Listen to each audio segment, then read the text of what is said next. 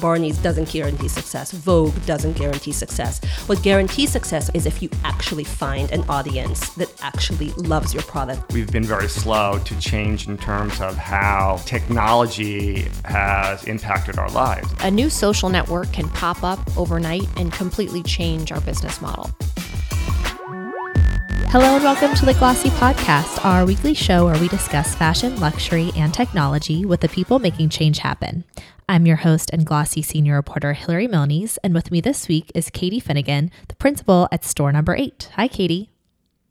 Hi, Hillary. Thanks for having me. Of course. So why don't we start by you just giving us a little bit of a rundown of what store number 8 is. You guys are relatively new, is that right? Yeah, so we launched actually just in March, so not even a year old yet, but it seems like, we've done quite a bit in that last 10 months or so. Great. And so just tell us what does store number 8 do? What does being the principal of store number 8 mean?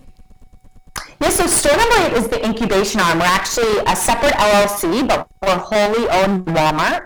And so we run, create, help fund, ideate all of the incubation, i.e. new businesses that we think have the potential to be massively transformational or disruptive to retail in a 5, 10, 15-year time horizon. So these are all the ideas that likely wouldn't make it on our current business unit's roadmap, given the nascency of the technology or the idea. But we believe when it becomes a viable reality, it's something that we want to be a leader in, and we want to be sort of leading the charge. And so therefore, we created this separate avenue that allows us to start building things, ideating, learning on things well before it's ready for our core roadmap, which serves 160 million or so Americans every week. That's interesting. Do you mind giving us a little bit of an idea of the type of companies that you work with? You mentioned it might be a technology company, but it might be like a new brand. Is that right? Well, so mainly what we're looking at is the capabilities that we think are required to fuel and be a next generation retailer. So we're not really looking on the brand side per se. We do have a team that looks at that. What we're looking at is like, what are those next generation capabilities, which are generally enabled by technology, but the capability is centered around either a user experience or a different process or way of doing things. So things might be on-demand manufacturing might be interesting for us. And so you will look at 3D knitting, 3D printing, maybe vertical farming and other things that bring manufacturing closer to the consumer, which from a capability perspective, as you know, gives you a lot of different variability options, such as personalization, on-demand need, so that, fresher ingredients and different things like that. And so the first company we set up, which is the one that we talked about back in May, is called Code 8. Mm-hmm. And that company is focused on creating a capability around next generation personalization. And so the analogy I use there is, think about a butcher shop like 20 years ago. When you went into the butcher shop or your mom went in and she brought your brother and he was a really picky eater, and the butcher would know that, he doesn't really like to eat meat, but your mom wants to make sure he has enough meat in his diet, and so suggests this cut of the filet that he thought, little Johnny would like, and he has this new marinade that he would love based on his taste buds and his preferences, and so he suggests that you guys buy that week because it's on sale. How do you get that degree of personalization at scale in the digital world? That's what the company Code number 8 is focusing on. So that's some context for the types of capabilities or ideas that we would incubate within store number 8. So obviously personalization is something that feels intangible for retailers, especially ones that are as big as Walmart. And you mentioned at scale, is everything that you work with, though the end goal isn't for every company to be acquired by Walmart. So if that's not the case, how does working with a company like Code number 8 help Walmart overall in the long term, even if it doesn't end in an acquisition? Well, so we basically wholly own all of the companies that we are incubating, and so the acquisition would probably be an air quotes thing, but I get the intent behind your question. Our goal definitely is to be creating assets, so operational, strategic, technical assets that will fuel the broader enterprise in the future when they're ready for scale. And so whether it becomes a Walmart branded asset, a Bonobos branded asset, a Jet branded asset, or any of our other consumer facing brands, that's sort of yet to be determined by kind of the business leaders at the time.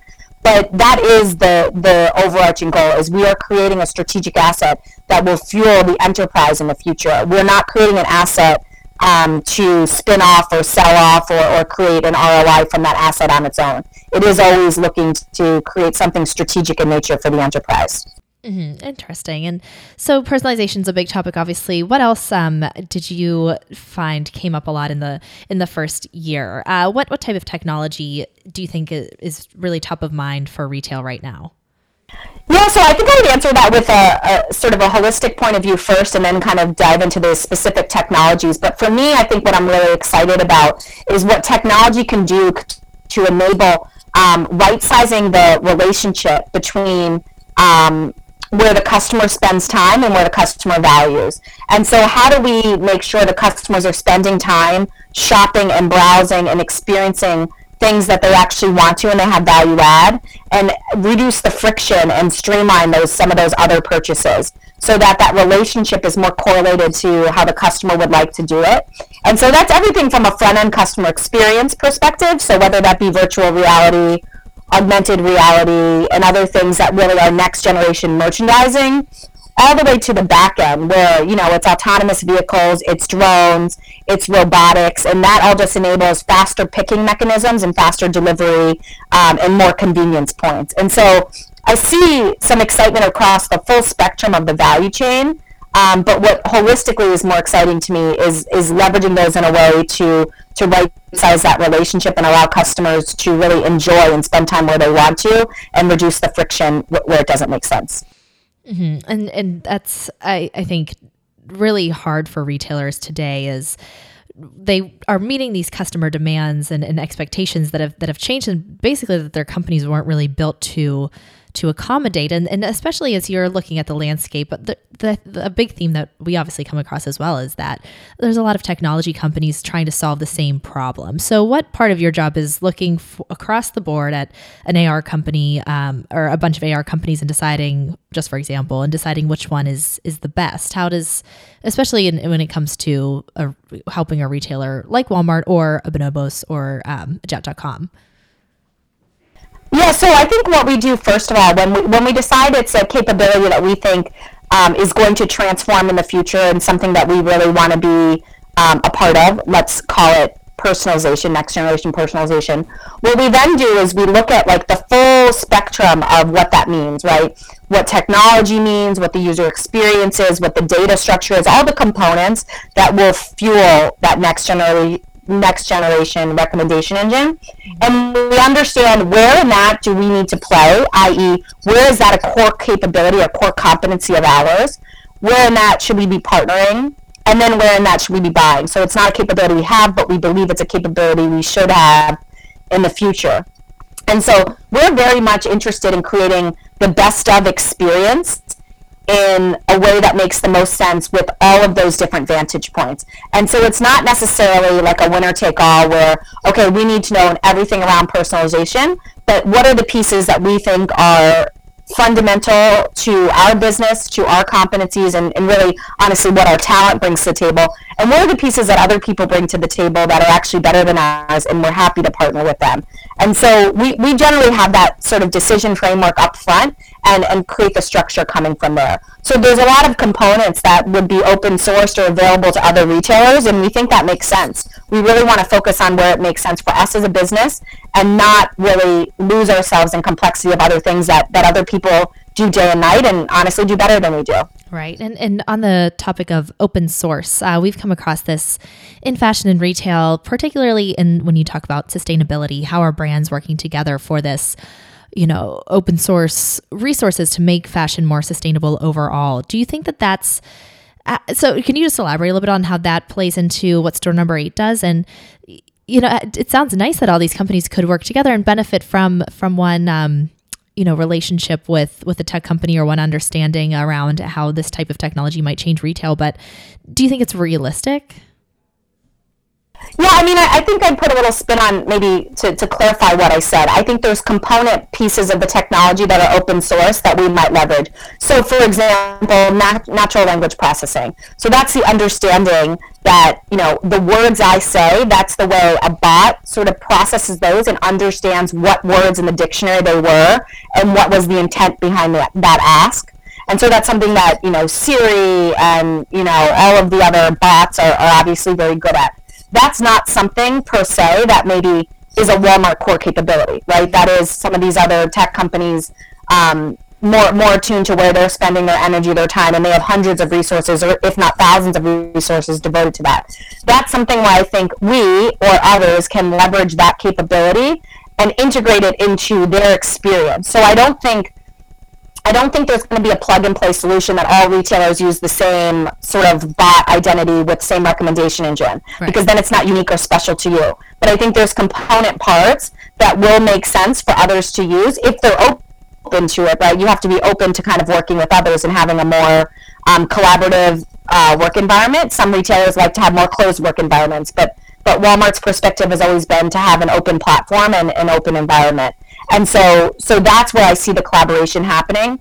I think with some other smaller retailers, there's huge potential to integrate other sources, whether it be supply chain logistics and things like that. And you see that today through business models like third-party logistics services, where a lot of these new brands, direct-to-consumer brands that are launching, really with a website, right, no physical footprint. Mm-hmm. They're able to do so because there's a lot of these other businesses that have created effectively shared service models for all the other components that maybe aren't core to their business, be it supply chain and logistics being an example. Okay, so it's very like high level idea of sharing resources. Yeah, there's definitely attempts out there to share deeper. But I agree with you that there's definitely complexities in that, and then therefore you're sharing each other's data, and how do you maintain something that is of competitive nature. So where I see the more layup is those component parts being brought together in a unique way for each individual retailer. Right, and I think and you've also worked with brands on a certain like event-based business to match them with tech companies. And so can you talk about how that fits into the overall of what Store Number 8 does and the type of brands that have worked with you guys in order to get access to these tech companies that kind of have this Store Number 8 like seal of approval almost? Yeah, so we are very interested in virtual reality as a next generation merchandising concept, and what we found in this space was that there really wasn't much thought leadership around retail and consumer. It was mostly around gaming and maybe potentially a little bit of education. Mm-hmm. And so we created an open call for the tech community or for the developer community to have them think about what would they do with this medium in relation to retail. And so we got hundreds of submissions and 30% of which were global. And what we were really excited to do, and this is something that, Store Number 8 spent some time in the marketplace, is to actually raise awareness across the ecosystem. And so we brought in these 200 companies, we judged them, we ended up selecting 5. And then what we did was we partnered them with different brands and retailers to have them execute their vision. For Rebecca Minkoff, for example, ModCloth, which is one of our brands, for example, and brought in different companies that really sort of highlighted the different part of the experience that idea really resonated with. And then we had an event called Innovate in Los Angeles where we really wanted to raise awareness, not just to the few companies we partnered with, but across the ecosystem. And so we had the head of innovation from major retailers, Chanel being one, and some other big names, and we can share those names with you at this event. And really what our goal was just to have them demo some of these experiences and see VR outside of a gaming context. So we were really excited about the impact we had, not only on our goals internally, but as well on the ecosystem externally. Right, and specifically talking about fashion, do you think that the priorities that the heads of innovation at a fashion brand have, or the technologies that these brands are really interested in investing in and putting to work in a real life utility way that's not just like, oh, this would be a great fun gimmick that we could do to make people happy.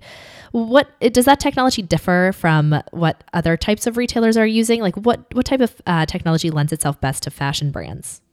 So fashion has a lot of applications. I would say there's definitely a lot around manufacturing, which obviously is not the air quotes sexy technology, but that will have a huge impact on not only margins, but consumer experience, turnaround times, and relevancy. And so 3D knitting, 3D printing, and then, on-demand personalization and manufacturing, I think is going to be really, really interesting and game-changing for the retail world, and in particular fashion, where there tends to be shorter lifespans of goods. And then I think another piece is virtual reality is interesting, but I also think augmented reality, where you can actually see those items in the context of the environment that you're in, either on yourself, like with a digital avatar, or other things. I think it's further out, but when that technology becomes good, it actually will really change the game from like a trial and experience perspective. I also think technology is fueling new businesses altogether that really change fashion, which are interesting, such as like a Rent the Runway and the sharing economy. I've been doing a lot of reading around, the Instagrammable moment and what that means, like at a macro level. And there's a lot to show that really, the emphasis now is on experiences and not necessarily ownership of some of these items, especially these special items that really make a moment in your Instagram story. And so how do we help enable customers or these people, these shoppers, to have highly relevant, highly new experiences to showcase all day long? And that's really what, the shareable economy and Rent the Runway and things like that have done, which I think are new business models altogether that will impact fashion. Right, and obviously very, very technology based. It's a lot different than running a traditional fashion brand. So as it just feels like it can be very overwhelming for a retailer today, especially if you're looking at a more traditional brand that wasn't born online. They kind of had this one rule book that they could rely on. You open stores to get more people in the door. You sell through a wholesale partner. When all of this is changing, do you work with brands and technology companies around like, how do you even just know where to begin? And you mentioned the not sexy tech. I think that comes up a lot because when people talk about technology, you think you're talking about something that might be exciting like VR, but a lot of times it's just, inventory management systems. When there's so much in front of brands today to like that they could do, how do they know what they should do right now? I mean, I really think it depends on sort of degree of risk tolerance, degree of nascency of the business and where that business is in its kind of growth cycle, and what sort of legacy problems they have.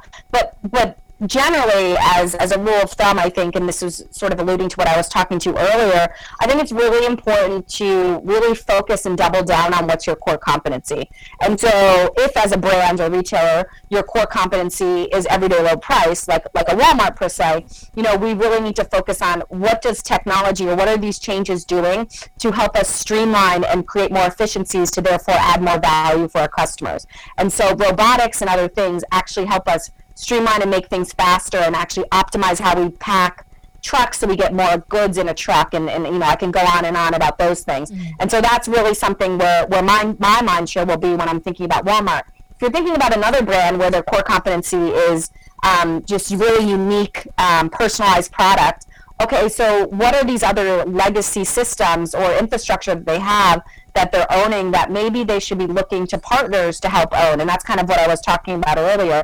There's certain pieces of the business that, especially some of these small retailers and small brands, really don't need to be taking on. And with the cloud infrastructure, you've really been able to outsource really new, seemingly core parts of the business. So inventory management systems, warehouse management systems, logistics systems, even SEO, SEM, and marketing type things to other providers. That's what they do day in, day out. And so what I would sort of suggest for anyone going through an industry with a massive form of transformation is I'd want to go back to the basics and see, what do my customers know me and love me for, and double down on that and decrease complexity in the other areas.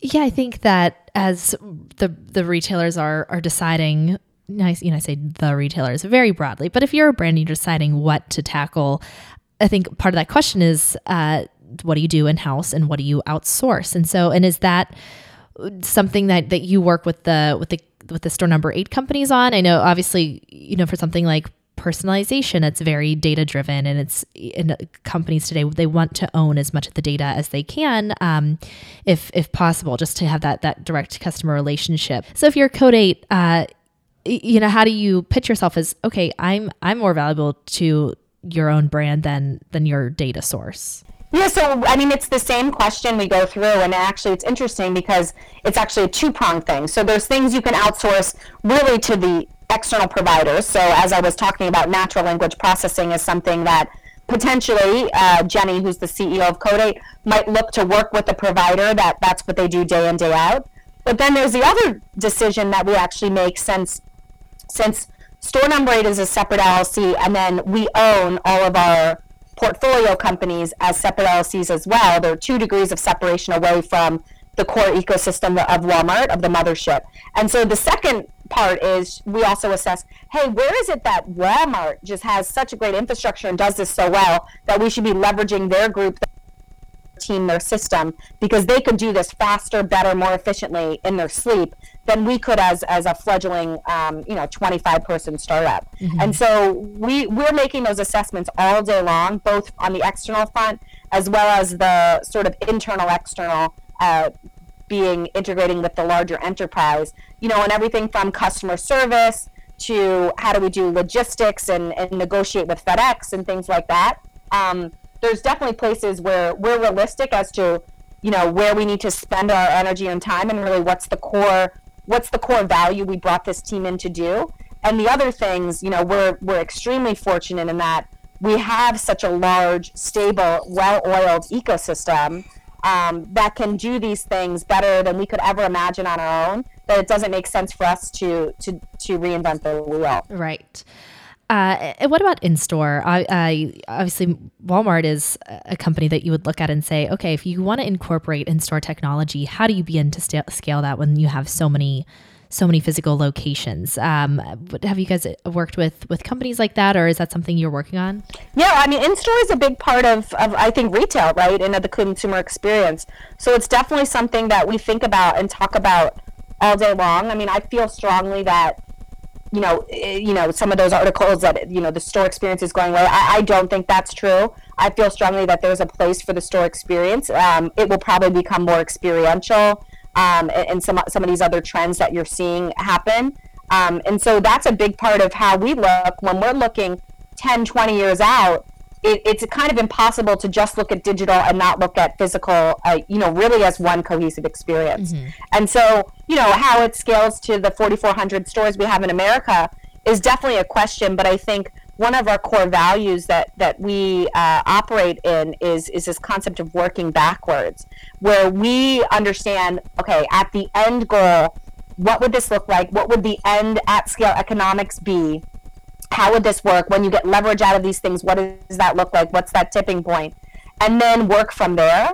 I think sometimes if you start from the beginning and you're like, whoa, the upfront cost to do this is A, B, C, or D, but you don't kind of look, at the future state when you amortize that over 4,400 stores or 100 stores or whatever your company has. Those are 2 very different KPIs and viewpoints. And so that's something that's core to the way we approach problems, questions, and even financial modeling. Is we try to start from the end, a realistic end, right? Because there's all these unknown unknowns, but we put buffer in there so this realistic end is feasible, and then kind of work backwards to how we begin versus having that cold start or that problem from the beginning. I think it's really hard to get over that hump, right, and try things that are transformational without that long-term perspective, right? Especially when you consider the cost alone. So we're looking ahead. We're at the very beginning of the year. So as you are preparing for the first full year of Store Number 8, what particular retail technologies are you really bullish on? What do you think has the chance of going beyond this? Oh, this is going to change retail, to companies can actually adopt this. This is happening right now. Yeah, so I don't think any of the things in my vantage point will really have their moment next year from a transformational perspective, because that inherently the things I'm working on are a few years out. I think we'll start seeing the telltale signs of them, right? So it won't be in every household. We won't have that transformation. But again, from that work backwards mentality, you can see how when you multiply that, that's actually huge. Mm-hmm. And one of which is really the sort of connected home concept. And so how do we have all this data? Really, we have all this data about the consumer in sort of the digital, physical, social world, right? You have the potential to have an extremely broad set of data in the physical shopping world, right? Whether or not we're sort of compiling it and leveraging it as an industry is another question. But we know when you pick something up, when you put it down. We know you looked at the price tag and then you didn't like it. What are all those signals? I think the last piece is really understanding that consumers' behaviors in the home, what consumption patterns are, what sort of daily habits are, and then really leveraging all of those experiences together to, again, I think back to my broader point, reduce friction and allow the customer to focus on the things that he or she wants to, right? The value add side of things. So there's certain items that I just love browsing for. I don't care how much data you have about me. I want to be in the store. I want to be picking it up. I want to be touching it. I want to be trying it on. But there's a lot of other items right now that have a lot of friction in my life that I never want to think about again. And so I think having this holistic viewpoint of the customer's life and that the connected home, I think, is the last big unlock. We really will make a huge impact in time, right? Not next year, but in time, on right-sizing that relationship and allowing customers to enjoy where they want to enjoy shopping and, set it and forget it where they don't. Mm-hmm. That's an interesting one because it doesn't only require the retailers and the technology to be all in and be on board, but you have to make sure that the customer is okay with you tracking the data that they have in their homes. And obviously we've seen that happening with things like the Echo and the Dash buttons. But do you think that the customer is ready for that? Yeah, I mean, it's definitely 100% in the customer's sort of purview to make that decision. However, I do truly believe, there are going to be certain customers that are never okay with it, and that's okay, right? Because we still can serve that customer because we serve them today without that data. Mm-hmm. But I do believe when you see the impact this could have on your life, and it's not like, hey, customers who bought this also bought this, but like real, like personalized experiences that kind of blow your mind, right? These magical experiences. Customers will become more and more okay with that. And you see that with other trends. A lot of millennials are way more okay with sharing their location on social media and things like that because they get the value of having their pictures tagged with, events or places they want to be associated with. And so when you provide that tangible value or benefit, customers, I do believe will become okay with it. But again, that's up for them to decide. And honestly, from a retailer's perspective, you can serve them either way. Right. Yeah, because like you said, it's already happening right now. And we're almost out of time, but I think that the biggest, I guess you could call it a buzzword in retail technology and marketing that we're talking about is AI. Where do you see that going next year? Because I think we just did a research, just did a survey, and I think only 50% of brand marketers said that they're using AI right now. It still seems like, yes, some people are using it. I think people know the benefits, but people haven't been able to successfully incorporate it into their strategies yet. Yeah, so I think it's twofold, right? I think legacy systems, legacy processes, that's going to be hard to just, integrate a new data source. And I think what the hardest part is you need to train the AI, right? The AI isn't just going to know everything on its own. And so really what it is it's an investment in that capability, in that tool in your toolkit, and you have to believe in it to want to do all those things, to train the AI, to then get the value out of it. And so it is something that takes a little time.